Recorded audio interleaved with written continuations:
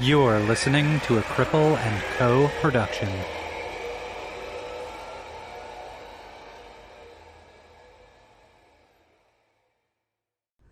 This episode of Disability After Dark has been brought to you by Come As You Are. Come As You Are is Canada's only worker-owned co-op sex shop. Trans-owned and operated, Come As You Are carefully reviews and curates their selection of sex toys, books, and DVDs. Now you can get 15% off your next purchase at comeasyouare.com using coupon code AFTERDARK. We call it flicking the bean, choking the chicken, giving yourself a hand, auditioning finger puppets.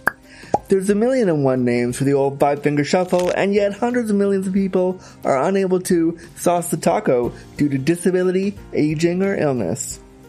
That's where we come in, if you'll pardon the phrase.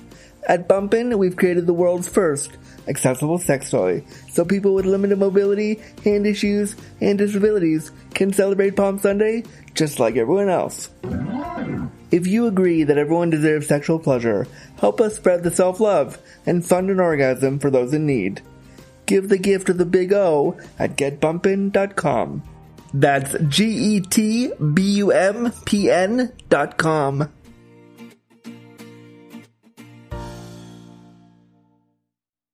This episode of Disability After Dark has been brought to you by Clonawilly.com. Clone-A-Willy and Clone-A-Pussy are do-it-yourself molding kits that allow anyone to make an exact replica of any penis or vulva into a sex toy at home. All materials are ethically sourced and 100% body safe.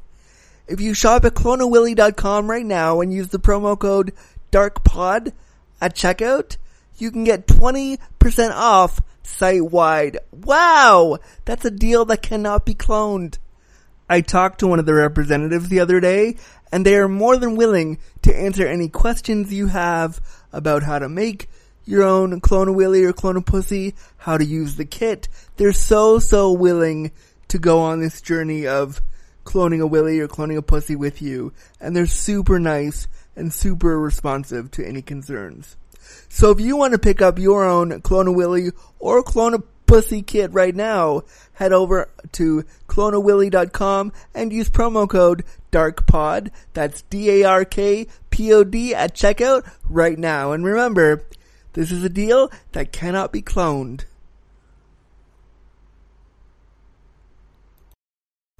Hey there, Disability After Dark listeners, Andrew here.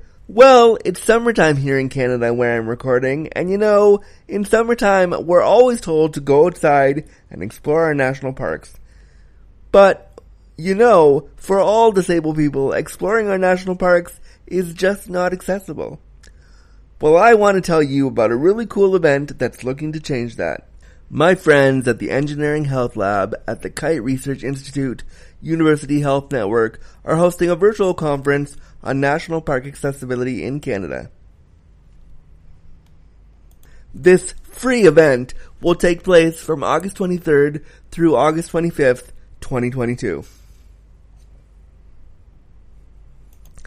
The goals of this completely free event are: what does national park accessibility look like to me, and why is park accessibility important? What are the major barriers that impact national park accessibility for people with disabilities? And what are innovative solutions to improve park accessibility for people with disabilities? You know, I think this is such a great initiative and something you don't want to miss out on, because we really need to be considering accessibility everywhere, even throughout our national parks in Canada. So to register for this free event, please head to www.parksaccessibilityconference.ca today. Content warning. The language, content, and discussion found within this episode of Disability After Dark will be explicit. Listener discretion advised. This is a podcast that looks at disability stories. It's like sitting down with a really close friend to have a real conversation about disability, sexuality, and everything else about the disability experience that we don't talk about. The things about being disabled, we keep in the dark. Here is your deliciously disabled host, disability awareness consultant, Andrew Gurza. Hello, friends. Welcome to the show, friends, and thank you so much for clicking on episode 307 of Disability After Dark, the podcast shining a bright light on disability stories. I'm, of course, your deliciously disabled, delectable daddy host, Andrew Gurza. Let us get comfy, cozy, and crippled and get today started, shall we? Today we're going to dive right in because I really want you to hear my guest today. They're really funny and we had a really great interview and I cannot wait for you to hear it. So we're gonna just dive right in to our guest today because it's a really good one and I can't wait for you to hear it. So let's do that right now. On the show today, I shine a bright light on award-winning author of The Leather Couch, Clinical Practice with Kinky Clients, and its advanced practice sequel, Kink Affirming Practice, Culturally Competent Therapy from the Leather Chair, Dr. Stephanie Gorelick, who describes herself as an expert on the edges and a bridge builder between the margins and the mainstream. We have a hilarious conversation about disability, perforated bowels, on a cruise ship, not feeling disabled enough, feeling in between, being constipated or almost dying. So many things we talk about here. It was such a fun conversation to discuss body things and disability with Dr. Gorelick. It was so really cool to chat with her about kink and disability and her experience being disabled. Plus, who doesn't love talking about perforated bowels on a cruise ship? I mean, this conversation goes everywhere and it was amazing. So, I'm so excited for you to hear it. It's so funny and real and raw and good and all the things we like to do here on this show. So without further ado, please enjoy listening to my episode with Dr. Stephanie Gorelick right here on Disability After Dark.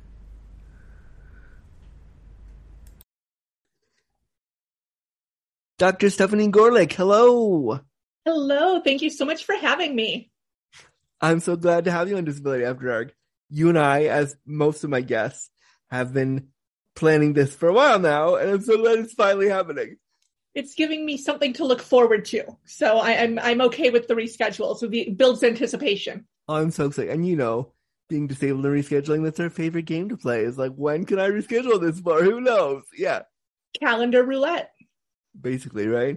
So hello, and thank you so much for being here today. And we're going to talk about so much stuff today. I'm excited. But for a little bit for all of us, can you introduce yourself to the audience? Tell us a bit about who you are, what you do. Yeah, so I am a social worker by degree and I'm a sex therapist by profession. So I have a private practice. I work exclusively with the BDSM, kink, and ethical non-monogamy communities. And then I also write and speak and teach and present about those communities as well. So I wrote The Leather Couch, Clinical Practice with Kinky Clients. The sequel to that is coming out. I'm writing a book for couples right now that'll come out next year. It's just all about the world of explaining sexual minorities and marginalized populations to my fellow therapists and the world at large. I love that. And by the time people are listening to this, I think we just said that we're going to air this by the time the sequel comes out. So by the time they listen to this, I'll have the links in the show notes to go purchase the sequel. So everyone should get it because I think so many of us with disabilities intersect with BDSM and kink communities and all that stuff. And I have some questions about that I want to get to later. But first, do you want to call you Dr. Gorelick? You can call me Stephanie. It's fine. Okay, good. Okay, because I could do Dr. Gorelick. It's fine. But Stephanie, so one of the reasons why I was like immediately taken by your form and why I was so excited to talk to you was because you said, oh, there was some time where my bowel was perforated and it involved like sea rescues and helicopters, and I was like, oh, that sounds really cool. And like, what, that cool, but like, wow, that sounds really hilarious. And so immediately, as somebody who's been sick in like emergent situations, I was like, we have to talk about that. So I want to hear that whole story from start to finish. Okay, so it starts with wedding planning. My fiance and I were getting ready to get married at the time, and we both decided that we wanted to lose a little bit of wedding weight, as everybody does. And I had a weight loss procedure that I'm not going to name because it's a whole thing. But the doctor that actually did it for me was not great. At the time, he was the only person in our home state that was trained in doing this procedure. And unfortunately, the only person was also a very shady person, but we did not know that at the time. Oh. So I had this procedure. We got married. We had our honeymoon. And then theoretically, the procedure was supposed to be reversed in like January, February. My birthday is in the middle of January, and my partner surprised me with a trip to Bermuda, a cruise, because we are like Addams Family diehards. Like Gomez and Morticia are life couple goals for us. Amazing. He thought it was hilarious to take me to the Bermuda Triangle for my birthday. Of course. Which in hindsight might be foreshadowing. Yeah, I mean, I don't know if I would want to go to the Bermuda Triangle with any partner that I ever had. To be like, that's too ominous for me, but okay. If you're going to go down, at least you go down together, right? That was kind of the thought. It seemed very Addams Family romantic. So that makes me think of like all the times my mom and I have been on a plane and they walk by you and they say like, you know, if there's an emergency, this will happen. My mom and I just love each other because I'm severely disabled. So if there's an emergency, I'm going down. And it was like, nice to meet you. And so we always say we're going down together. Like she's like, if you go down, I go down. We're going down together. So like, it's funny when you said that. That's what I first thought of. I love that. That speaks to the love that is embodied by the Bermuda Triangle in this case. And so I got like what I thought was the stomach flu about a week before our trip. And we had been planning this trip for months and I was so excited. And I'm like, I'm going to push through. It's going to end soon. I swear I'm not going to die. It'll be okay. And I was miserable. And we actually drove from the Midwest to the port. So we had about an 8-10 hour drive. And I was just trying to stay in the car, stay upright. But I was convinced it's got to pass soon because it's already been like 3-4 days. No stomach flu lasts this long. Yeah. And I make it through customs and I make it through the trip. And we get on the cruise ship and we like take our stuff to the cabin. And then we have to go to the safety briefing because you always... Bermuda Triangle or airplanes, you know, you have to do that safety check. This is where the lifeboats are. This is where the emergency exits are. And we got through that process. And I looked at my now husband and I'm like, I can't really move right now. Like, I don't think I can walk. And he's like, okay, well, let's just sit here for a minute and then we'll go back to the cabin and we'll take a nap. And when you wake up, everything will be fine. And instead I woke up screaming.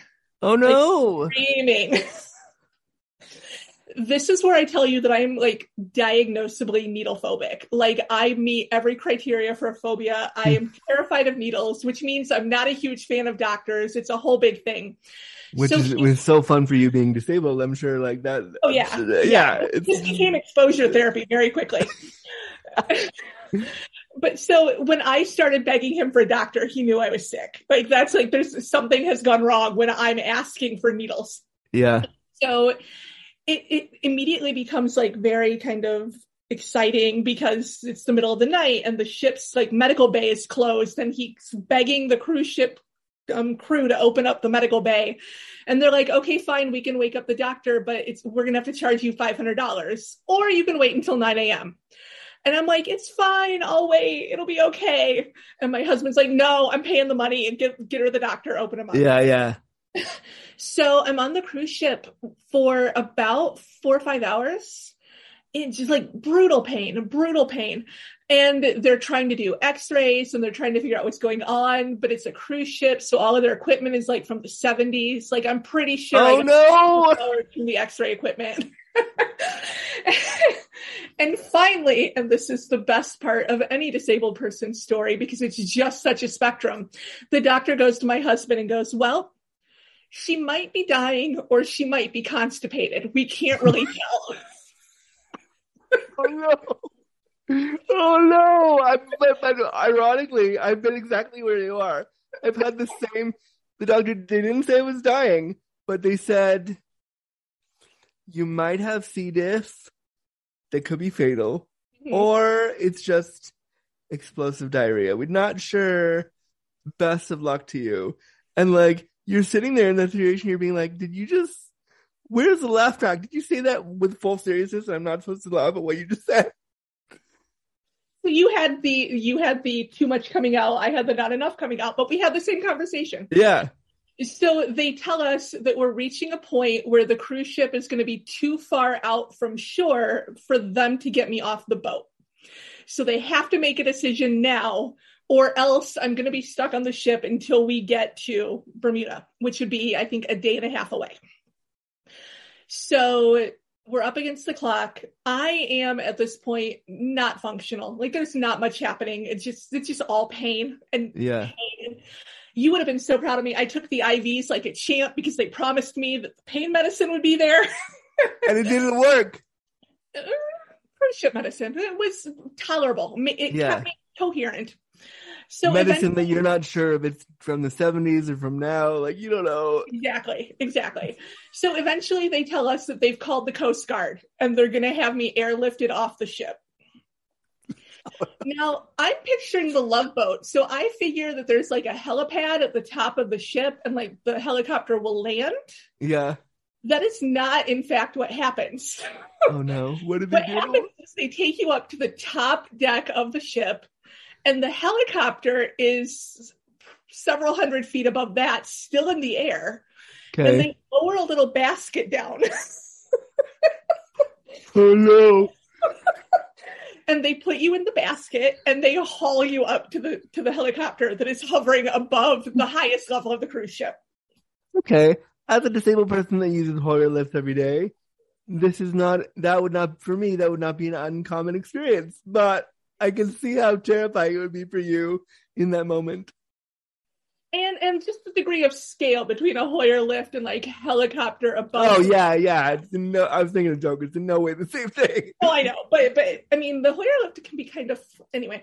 So in the same way that I'm terrified of needles, my partner is no fan of heights, like at all. No. But that's okay because they first try to tell us that they won't let him go with me. That he will have to stay on the ship and continue on, and then when to Bermuda, they'll let him know where they ended up taking me, and he can figure out how to get there from there. No, that's horrible. I don't like that. So luckily for us, and I have to say, like, really, as much as I'm like joking about sort of the archaic medical bay, the ship crew is actually phenomenal because they put the nurse from the medical team on the helicopter. They took her up in the little basket, and then they went to take me up in the little basket. And the ship's captain actually kind of like stepped in front of me with my husband, and they're like, "No, he's going next." And both of them together were intimidating enough that the little coastie rescue diver was like, okay, I guess he's going. So they took him out and they put him in the basket. And then my partner was given instructions on, okay, so if you fall, try to like position your body in such a way, and this is how you drop into the ocean from hundreds of feet above it. Oh my God. Got divers and will come and get you. Don't worry. If you fall from 100 feet from a little dangly basket, I mean, it'll be fine. And again, this is the person that is not a heights fan at all. Yeah. Fun part of the adventure for him. So they do it. They get him up in the basket, and he gets in the helicopter, and then they come and they get me. And they did not give me the same instructions they gave him, because I'm pretty sure they knew that if I fall, I was dead. There was no rescuing me. So why give me the instructions on how to fall into the water? Again, that's how I feel in an airplane. Like when you go in an airplane, you're disabled, the same kind of thing. There's no, if you're disabled, this is how you get off the plane. There's like, if the plane crashes, it was nice to know you. Same kind of thing. Yeah, exactly. If your basket falls, you're shark food. Bye, see you later. So they get me in the basket, and keep in mind, I'm in like excruciating abdominal pain, and these are not big baskets, like smaller than an office desk, like maybe a shopping cart size basket.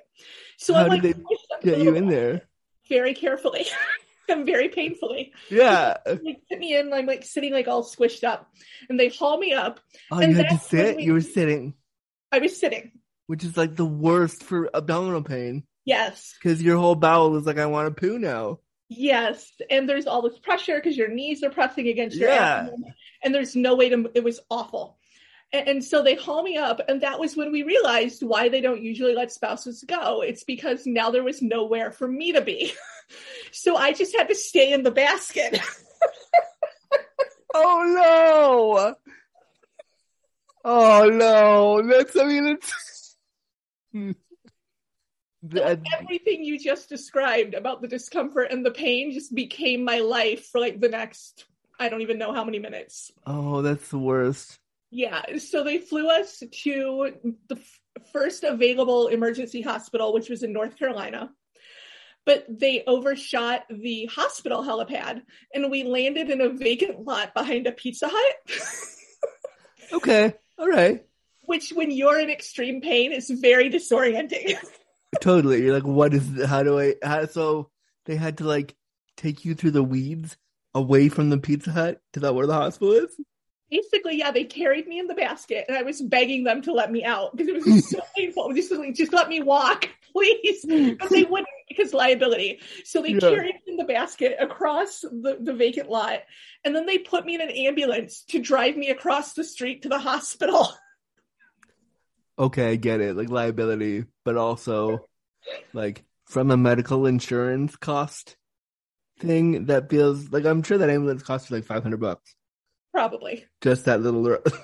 And it was, I'm not joking, it was across the street. Like so that ends kind of like the funny, humorous part of the story because then we actually get into the hospital.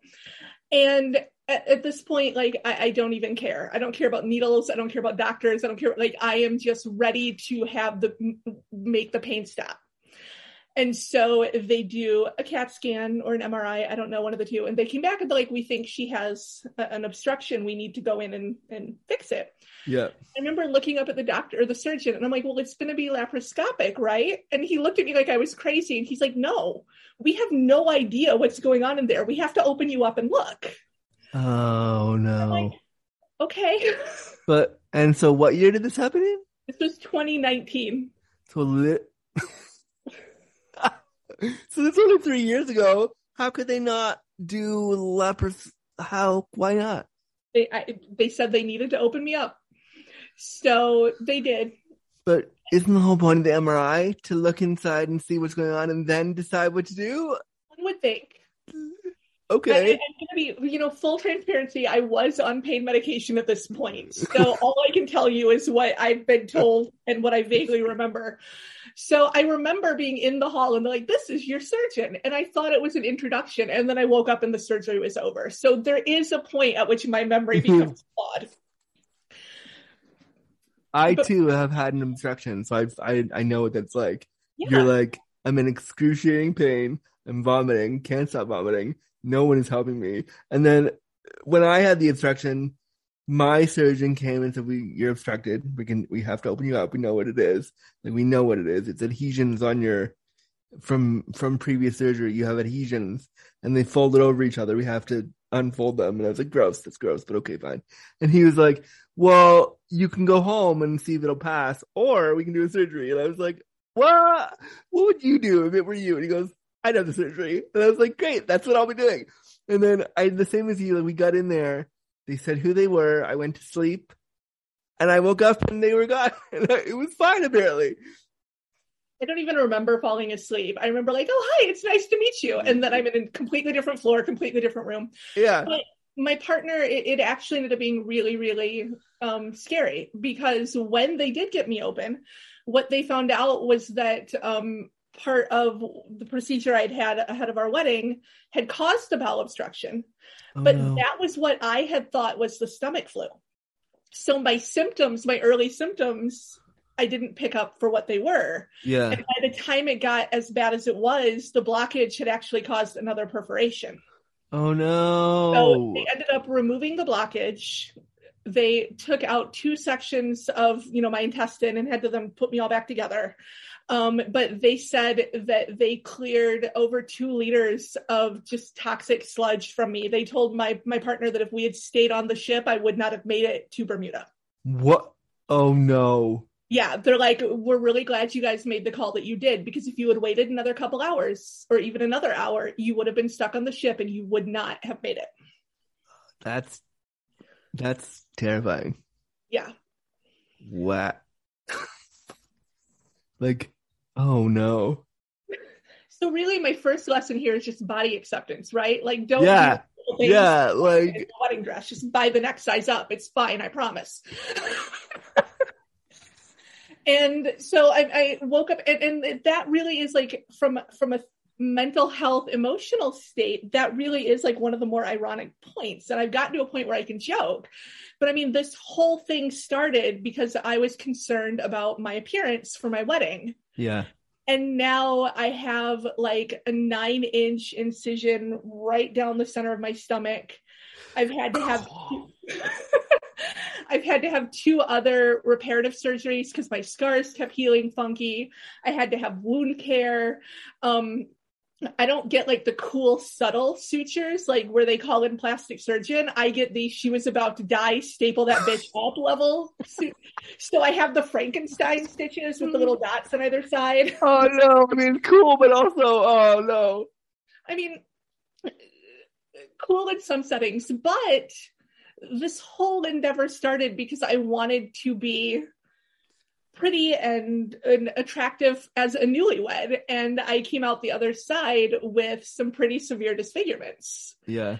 But then on top of that, they had to put in mesh to like, hold my guts in place. Hot. And so the scar tissue has built up, and now it's become more of a chronic pain and a chronic discomfort situation in a way that I don't think anybody could have expected or anticipated. Yeah.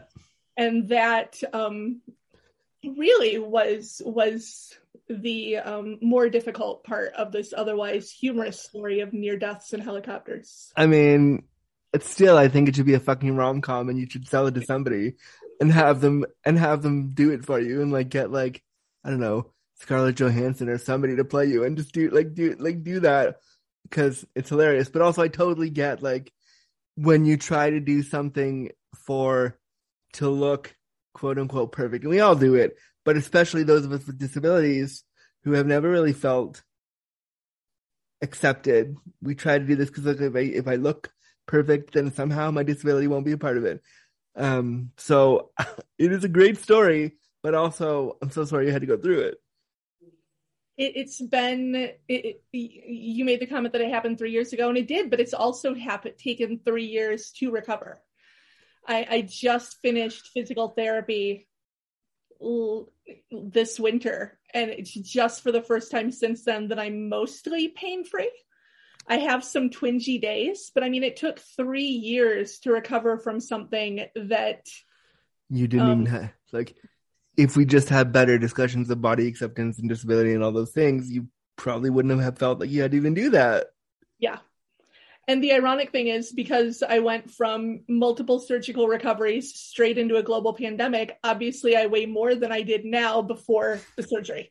Yeah. So not only did it not do anything for me, I'm actually like, that's just the reality now. And I think that regardless of all of that, you're beautiful anyway. So it's okay. But I mean, I really do think you should call up Hallmark Nicholas. I have a story for you. We can get the cruise line to do like corporate sponsorship. Yeah. I mean, yes. And I can play one of the crew people that's like, oh no, she can't move anywhere. No, I want you to be the captain that's like, no, you're taking him too, even if it means she has to sit in the squished little basket. Yeah, I'll be that one. Yes. So like, and I didn't even ask you my first question, which I totally forgot because I was so excited to hear this story. So my first question was supposed to be, can you tell me about your disabilities and what they are and how they impact your day-to-day life? Yeah, so you're caught up on part of it. I mean, obviously I have some physical disfigurements. I have some chronic pain issues now. But I was born with a pretty rare form of congenital deafness. I was born without any internal ear structure at all. I don't have an ear canal. I don't have like a cochlear implant won't work for me because there's nothing for it to report to. But it's always been really weird because my external ear is a little bit smaller than normal, but relatively well-formed. And so I've always had my entire life this very weird sort of hybrid experience of being hearing impaired and being hard of hearing, but not looking obviously such. I don't have any assistive devices. I don't have anything. I had speech therapy when I was little, so I don't necessarily sound deaf, which is a horrible thing to say, but you know what I mean, because you know I get it. I understand. Yeah, and all the listeners are like, "Oh, I get it." Yeah. And so a lot of the things that would have probably been really beneficial for me as a kid, like learning sign language, my parents didn't do because by external standards, I was pretty much normal until I got to school and was struggling with hearing and struggling with grades and assignments because I couldn't hear. And now that I'm getting older and I've hit middle age, I'm starting to lose the hearing that I do have, my residual hearing. And it's really frustrating to think that, I could have been like ASL my entire life. And now I kind of have to step in and learn as an adult. I'm not sure what my next question was. And you were about to say something. I was about to say something, I think. So I was just going to say it's always been a weird hybrid world where I don't feel hearing enough to call myself not disabled, but I also don't feel deaf enough to really feel included within the disability community. So it's this very sort of narrow path of she's fine. And so how do you navigate? Because you're like the millionth guest on the show that's told me exactly what you just said, which is like, I'm somewhere in between. I don't feel disabled enough. I don't feel like I'm allowed to take up that moniker for myself. I don't feel like I'm allowed to use that label for myself, but I also have these issues. How do I navigate that? How does kind of living in that limbo make you feel? It's not a great feeling. It's interesting because I have enough sort of adaptive behaviors and adaptive routines in place that most days feel okay. One of my mom's favorite stories is she lost me in a grocery store when I was a toddler, and somebody found me and I was just spinning in circles going, "Mama, Mama," and I was turning my good ear like a little sonar trying to find It's adorable. It is adorable. And I tell people that story and they're like, "Oh, that's cute and really sad." I mean, it is really sad, but also I love it. Like little sonar Stephanie spinning around in the middle of the store. And I've always done that. I've always been put in a position where my parents didn't seek out accommodations or do much to make sure that I was equipped if I were to lose my hearing. Was it that your parents didn't want to seek out that stuff because they were like, she'll be fine? Or was it, do you think that they didn't have enough information to properly decide that you needed this? So I think it's a combination of the two. At one point, they did take me to the Ear Institute out in Los Angeles, and they did like a whole workup. That was the first time I ever had a CAT scan because I was little and I thought I was inside of R2-D2. I was very excited to be inside R2-D2. I'm learning so much more about you you're such a nerd like me. I love it so much. So, they did make an effort to kind of get the lay of the land and figure out what's going on. But from there, I don't know that. I think it was a certain degree of, she manages day to day. It doesn't seem to bother her. She's not noticeably hindered, so she's fine. And I think what people don't realize is that you were probably experiencing a lot of internalized ableism of like, I'm young and I can't say to my mom and dad, my family, like, I need help with this because they've already told me that I'm fine. So therefore I have to do, like, when we're kids and our parents tell us that we're fine, and tell us to be fine, we do this thing as kids, but especially as disabled kids, if your family says you're fine, you will be fine even when you're not fine. Absolutely. I remember sitting on the playground, and the place that we were living, I would have been between kindergarten and second grade. So little bitty, sitting on the playground with my friends, and we were in the Southwest at the time. So a lot of my friends are bilingual, and we were talking about their speaking Spanish. And I remember saying, I really want to learn sign language because if I go deaf, if I lose the rest of my hearing, I don't know how I would talk to anybody. And I was really, really scared and very, very cognizant of the skill gap. And they're like, well, why don't you ask your parents for classes? And I'm like, because they wouldn't do it. Like I can hear and I can speak. So why would they do that?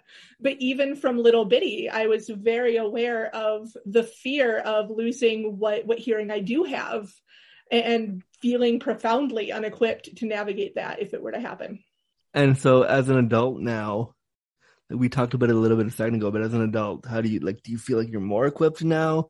Do you feel like because you have more agency now, you're able to like not have those feelings? Like how has the internalized ableism and the fear changed or not? I think I'm working on it. I do, have an ENT, and I do sort of have agency over my own healthcare and my own health decisions now, which is really helpful. I'm able to make sure I'm getting preventative testing and things to just offer reassurance. Yeah.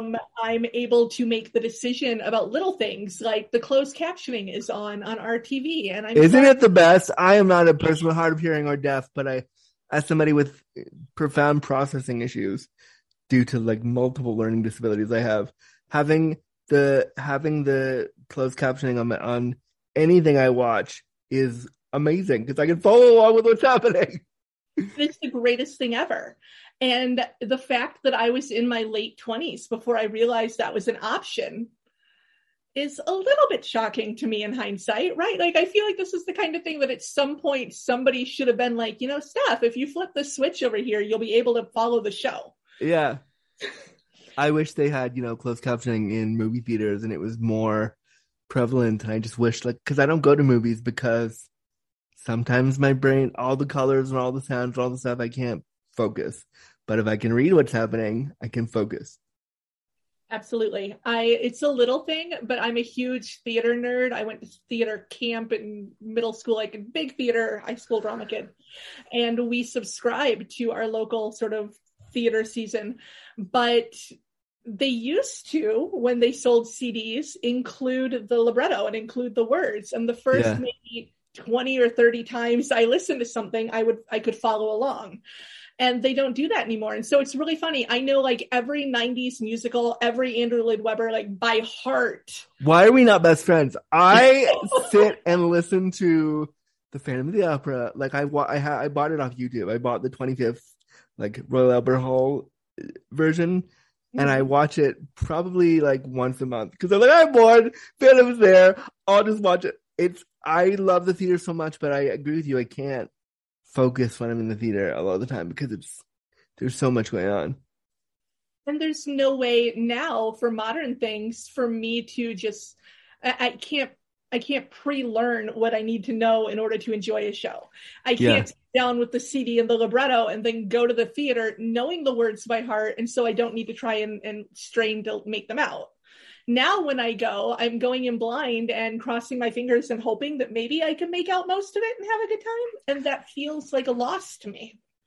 Do you think that if you claimed the label of disabled more openly and said, like when you went to the theater, when you went to these places and said, yo, I'm disabled, I need accommodations, and you started saying, I am disabled, I need this, do you think that by saying that and asking for like direct accommodation, that might change? Maybe, but I'm about to give you an answer I suspect you've heard before. I'm always concerned that if I do that, I'm going to be taking away resources from somebody that needs it more. Oh, I disagree with you. No.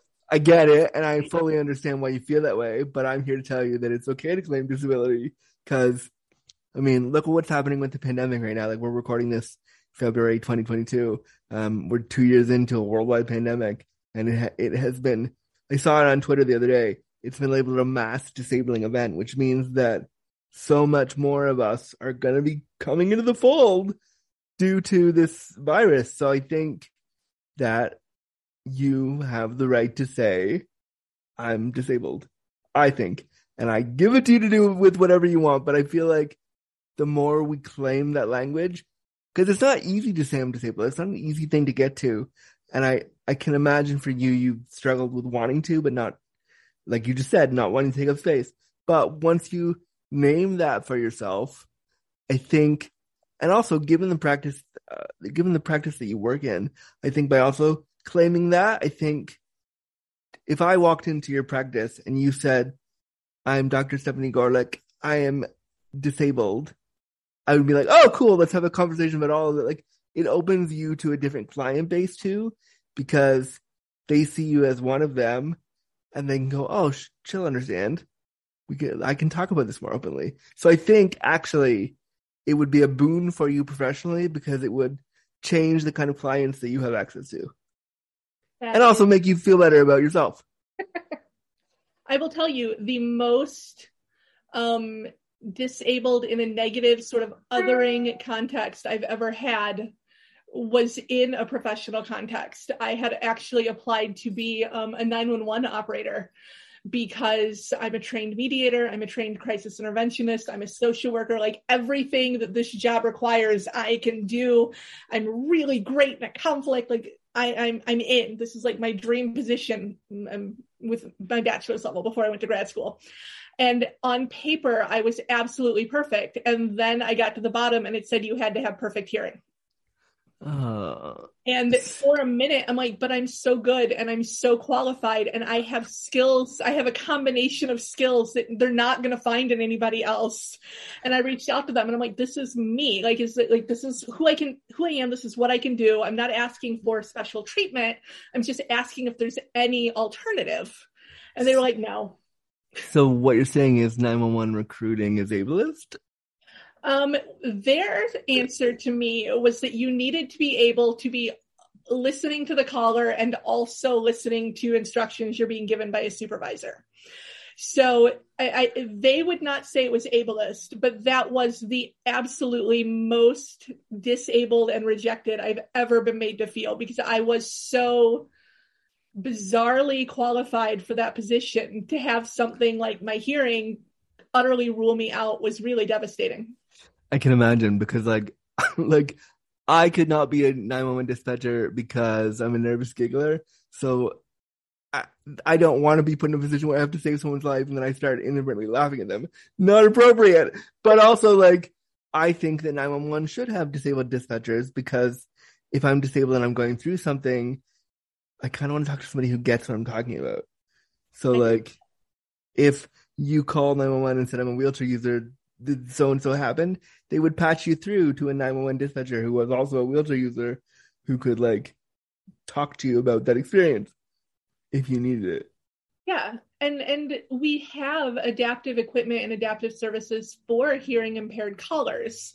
We have, text relay and all of that at the time I did not understand why that wasn't also viable for me, why I couldn't be the dispatcher that was tasked with manning the text relay and doing that. But it was the fact that I am hard of hearing was an absolute disqualifier.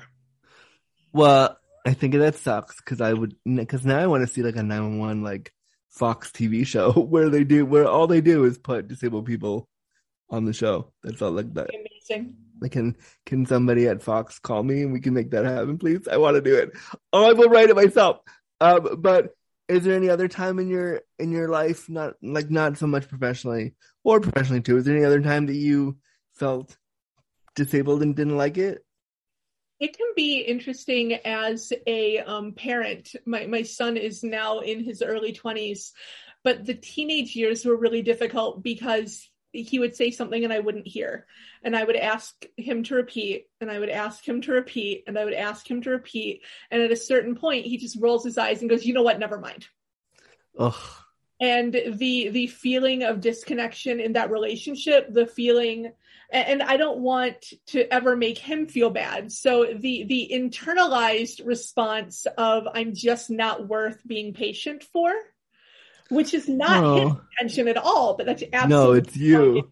Comes across. Yeah. Combined with I'm trying to communicate with my child. I'm trying to have conversations with a teenage boy. The fact that my kid wanted to talk to me as a teenager was a blessing. So that barrier, that inability to hear and be understood, and then for him to, as a young person, have the patience to just say it over and over and over was really difficult at times. No, I can imagine. And teenagers are assholes at the best of times. So like I was definitely an asshole teenager, and I remember what that was like from being the young person. I can't imagine being the mother of a asshole teenager and trying to also deal with your own stuff. Was there ever since kind of coming into your disability identity and kind of wanting to own that more, and even just since we started talking about it today, is there anything about that you think being disabled for you would be good? That is a fascinating question.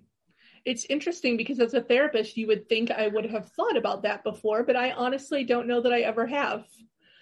I think that it's given me a unique perspective. I think that it's made me a curious person and a question asker, which is really good in mental health, right? Like nobody wants a therapist that just sits and stares at them. So having grown up needing to ask for more information, ask for clarification, ask for expansion, serves me really well in my professional work. But until you asked me that question, I had never really thought about it. We should totally unpack that more. I think, like I was saying to you, I think that you would be. I think if a disabled person came into your office, whether they had an invisible disability, undiagnosed or diagnosed, or a physical disability, undiagnosed or diagnosed, and they said, "I think I'm disabled and I want somebody to talk to," you then have an in to be like, "Guess what? I'm disabled too. I've gone through what you're going through." Like we can talk. Like you don't have to give them your whole personal history, but you can say like, "Here's what I've gone through. Here are some steps that I've used to manage that. Do you want to talk about ableism and how it plays a role in your, day to day?" Because I think that every therapist that I've been to, and I've been to therapy a couple times, and they're nice people, but they're all identifying as able-bodied. And so talking about anything disability is me having to teach them about disability. And that's exhausting. And I hate it. So I stopped going to therapy because I was like, I don't want to spend the hour teaching you. I'm supposed to be the one learning stuff. What's going on? So I think you saying, "I'm Dr. Stephanie Gorelick, I am disabled," would be such a powerful thing to put out in the world. Again, I leave that with you. Do with it whatever you want to do, but I just think it would change the game. I think hearing you say that is really profound.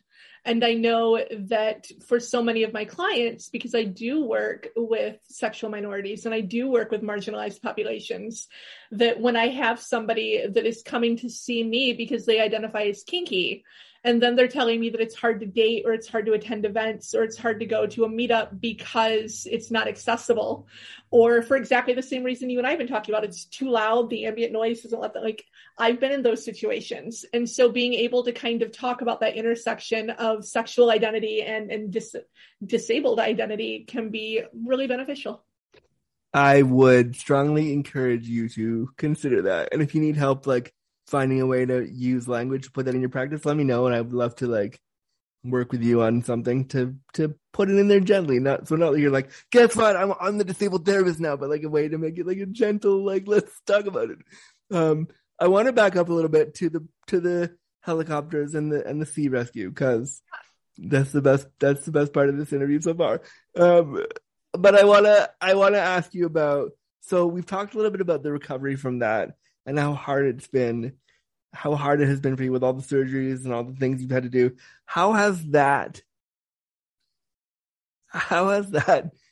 impacted your self-esteem and your sexuality? So self-esteem was really hard. I mean, this whole thing was kind of tipped off by, and I will hold myself accountable and be honest, by vanity.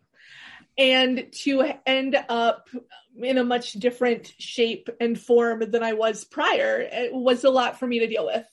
I did deal with a lot of internalized ableism, internalized sort of beauty myths around having scars and feeling disfigured. I use the word disfigured.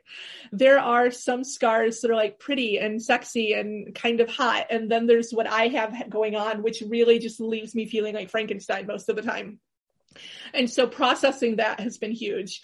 I actually just last summer bought the first bikini that I've had since all of this happened.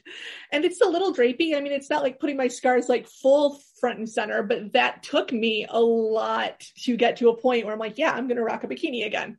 And now I own like 2 of them, and that's super exciting to me. But again, COVID, I don't even get to wear them. Yeah. So, I mean, that's been huge. And then I mentioned this happened right after my partner and I got married. The impact on sexuality and sexual functioning, I don't think anybody could have anticipated. I don't think anybody expected my body to react in terms of scar formation the way that it did. And there's so much internal scarring around the mesh and around all the various work and reconstruction I've had to have done that it's really difficult to have orgasms now, not because it's not physically possible. I didn't lose my orgasmic capacity, but the way your body responds when you come, you clench up and your muscles get tight. And all that does is squeeze all that scar tissue in my abdomen. And so now when I have sex with my husband, I really have to think about, like, am I in a place where I can come? Do I need to say no? Because if I do, I'm going to be sore for 2 or 3 days. So I need to think about like my client load, like how much sitting up do I have to do over the next couple of days? Am I able to lie down and rest, or do I have 7 clients tomorrow? And all like, do I have to go to the grocery store and be carrying things? Because all of that sort of, chronic pain calculus has to come into effect before oh my God, I've never heard that before, and now I want to use it for everything. Chronic pain, amazing. I love it. But I'm doing all this sort of like mental math just to decide whether or not I'm allowed to have an orgasm with my partner. And meanwhile, he's losing out. I mean, it's not all about me, but, in a good relationship, we enjoy making each other happy, right? Like part of the fun is getting your partner off and out on that too. And so it has been difficult, especially as newlyweds. It felt a lot like we got deprived of our sort of honeymoon phase. And I'm Jewish, and our vows are different than the traditional Christian vows. And apparently when I was on morphine in the hospital, I looked at him and just died laughing. And he's like, what is going on? And I said, you didn't have to say sickness and health. You're stuck with me. Like, you don't have to be here. You can leave. Like, you didn't promise sickness and health. Like, you don't have to. You didn't sign up for this. And he's like, no, I'm in. Long haul. I'm good. but in my sort of like pain med haze, I thought it was hilarious that he was still in the room, even though he didn't promise to stick around. But that does impact sort of things. Like, I think about what he's lost in sticking around. I think about how we get married and immediately our entire sort of like intimacy model has to change. And oh man, there's so much ableism around what you've just said, like thinking about what a partner would lose, thinking about what you could offer them or what you can't offer them. Like, I don't have a partner and I go through those feelings constantly, like all the time, even still, of like, if I have sex with this hot guy that I met on this thing and I can't perform, will they leave? Will I, so I think that's why I'm saying I think you are claiming the disability label more than I think you realize you are. Cause like, I go through that all the time. That little internalized ableism voice that's like, what about this? And what about this? And like, if you're going through chronic pain calculus, I think that you're definitely one of us. But but the entire theme of this conversation has turned into one of us. I mean, I'm trying so hard to indoctrinate you right now. That's really what I'm doing. But I wanted to shift to your book that you currently have out right now. Okay. Not the one that you can buy when this comes out, but the one that's out as we're talking. What was it called again? So it's called The Leather Couch: Clinical Practice with Kinky Clients. It's kind of cool. It was AASECT, which is the organization that actually credentials sex therapists. It was their book of the year. And then It was the Professional Book Award for the Society for Sex Therapy and Research. So apparently it's not terrible. People seem to like it. Amazing. I will have to get a copy and have a read. What was I going to ask you? Oh, yeah. My question was, how do you think in the kink community, because I think there's a lot of ableism in the kink community, and there's a lot of shame around disability in the BDSM community. And, with models like 50 Shades of Grey and all that stuff that is not, we all know that's not real kink. But as that's the only way to kind of see kink in popular culture, how do you think we can address ableism in kink? I love that question. And it's a powerful and hard question. And my first answer comes with an immediate caveat, because I think one of the most important things is for people to understand that the kink community doesn't look like the actors on screen in 50 Shades. The kink community looks like us. They look like normal, everyday people. They are, they bring their own bodies and challenges to the table. And that is, I've never been in a room full of kinky people where everybody's been like this svelte, able, super capable, super muscled, like they're humans.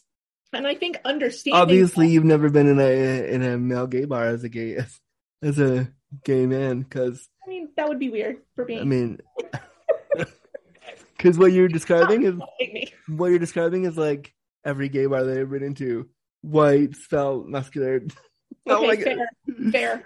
But broad strokes, though. Like, if you go to a large event, that you see a lot of diversity. That I think a lot of people who are attracted to kink or BDSM but don't feel like they would fit in, it becomes sort of a negative feedback loop where they don't seek out the community because they're afraid they won't fit in, but because they never see the community, they don't realize that they would.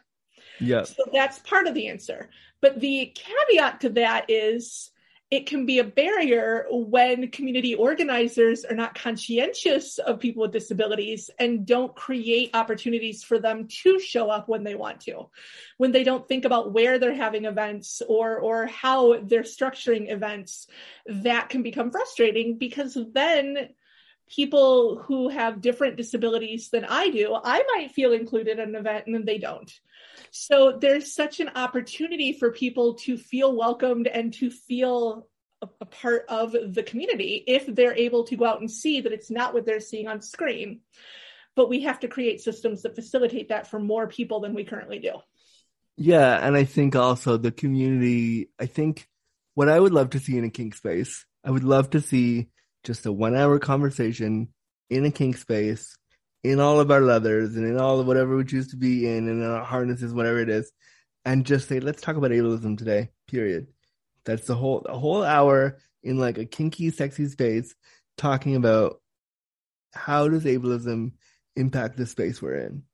How does your prejudice towards that able-bodied guy over there versus the person who's hard of hearing or who's a wheelchair user?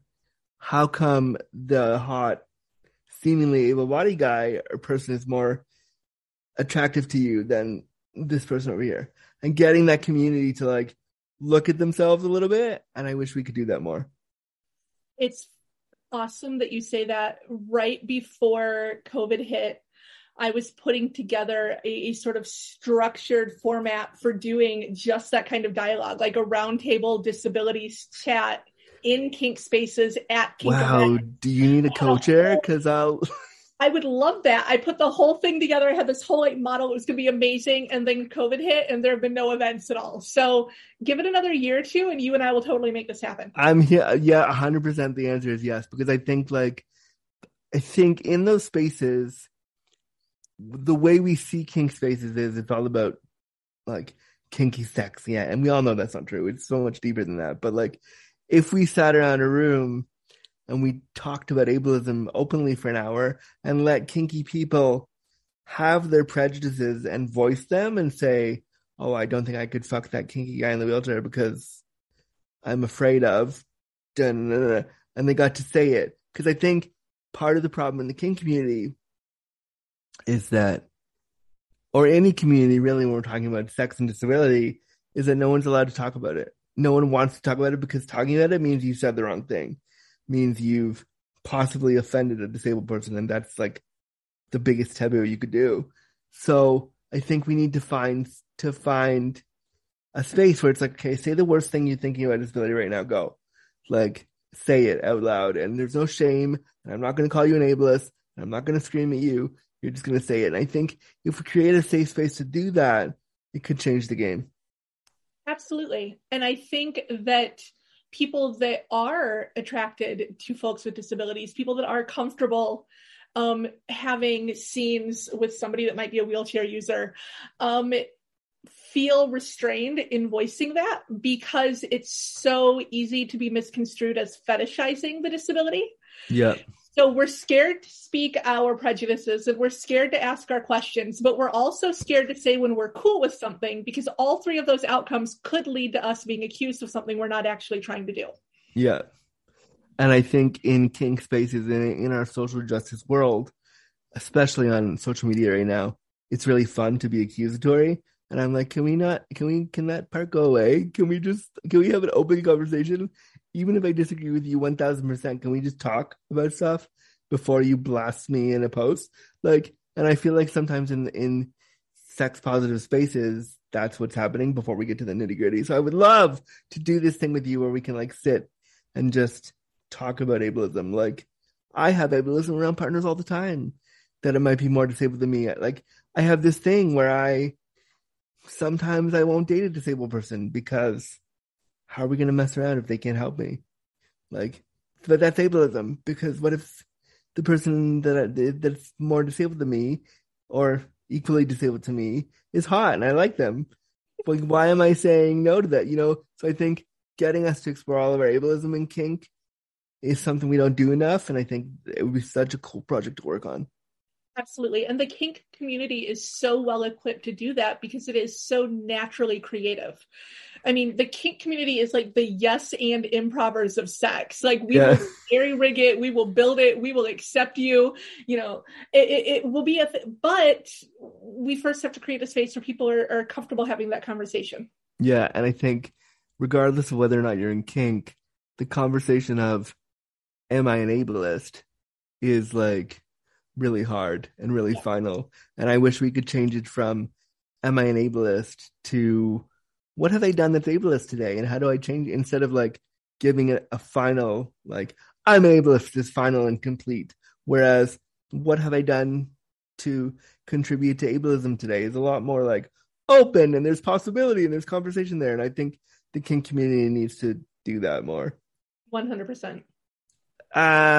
One question that I want to ask you that I was really kind of fascinated by in the questionnaire, and it's the last main question that I have, but it was really important that I ask it. You said that you spend the majority of your time helping, as a certified sex therapist, helping people achieve sexual outcomes that you yourself no longer experience. And I wanted to talk about that because one of the themes that I talk about a lot on this show is disability grief and what it is like to have disability grief. And we've sort of touched on that a little bit today with kind of all that you've gone through and are going through as you navigate whether or not you feel disabled enough to be here, which, by the way, you are. So, but, do you feel a sense of grief in that you have to talk to clients about stuff you can't do? So I want to be really careful in how I answer, because on the off chance any of my clients or potential future clients are listening, I don't ever want them to feel responsible for my emotions, right? If my work were too difficult for me to navigate emotionally, then I would pick something else to do. So I want to be really clear that my feelings are mine and nobody else's fault. Yeah. But that said, it is difficult to, one of the main challenges that brings people to sex therapy is loss of libido and difficulty with orgasm. So because that's such a main theme in my professional work and in my world, having all of the tools and ideas and resources and exercises and modalities to help somebody experience more sexual pleasure, to help them feel more relaxed and comfortable and able to receive pleasure, is an interesting position to find yourself in when in your private life you're having to say no. And when you're having to make a conscious choice to not, in order to be present to have those conversations with other people. And that is absolutely my choice and my work. But I mean, there are days when it takes a toll. Absolutely. Can you talk more about what that grief feels like and how you just on a personal level, how do you navigate that when you have to, like, because I think similarly to what I do, I give people advice on how to be hot and disabled and all that stuff, and then I have to go home and deal with a body that doesn't want to do what I want it to do, or so I understand that grief from a personal level. What is that like for you? I think that for me, and this is probably more personality, and as you've already so rightly pointed out, a lot of internalized ableism. A lot of it comes through in terms of feeling inadequate, in terms of feeling like my partner deserves to have somebody better, in terms of feeling as if the encounters where I do say no, not to sex, but to orgasm, I've diminished them or ruined them in some way. It becomes a very internalized grief of if I were better, things, other people would be happier, or if I were healthier, then other people wouldn't be impacted or held back. So a lot of the grief, I think just because of the nature of who I am and the fact that I tend to be a very independent, very mostly responsible person, I tend to take those feelings and turn that into, this is my fault. Yeah, and I feel that too, and especially when it comes to sex, because we are so, as humans, we want to please other people.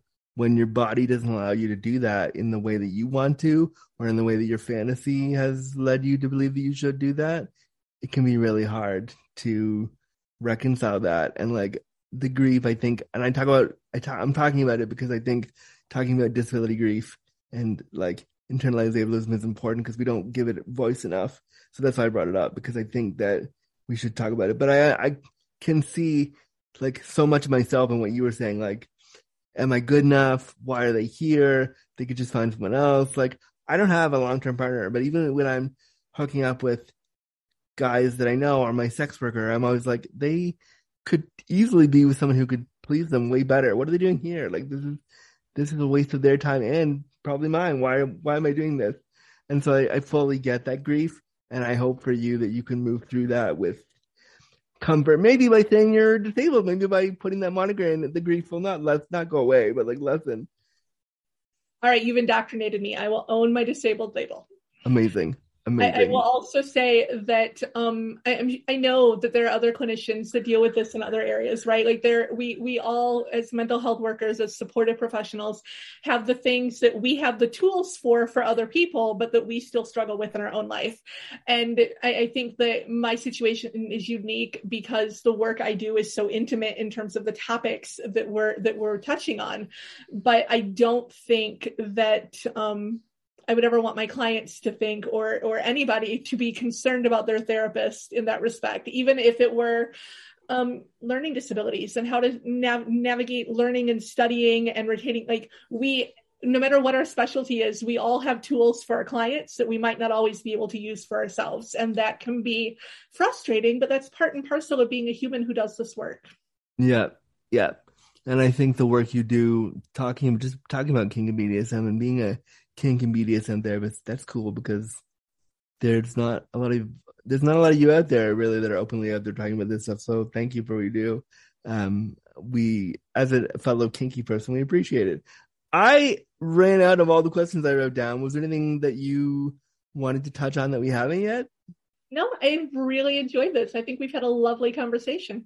It was so fun to see. I could sit and nerd out with you about like baskets and helicopters and bad poo moments. Like I've been there. So I felt like it was so fun to sit down with you. How can the people that are listening, how can they get a hold of you and support you? So the easiest way to find me is through my website. My practice is boundtogethercounseling.com. My text, email, social media, all of that's on there. And then my author page is just my name, StephanieGorelick.com. Go pick up the book, friends. And the book, now we're recording this a few months in advance, but can you say what the follow-up is? The new book is Kink Affirming Practice, Culturally Competent Therapy from the Leather Chair.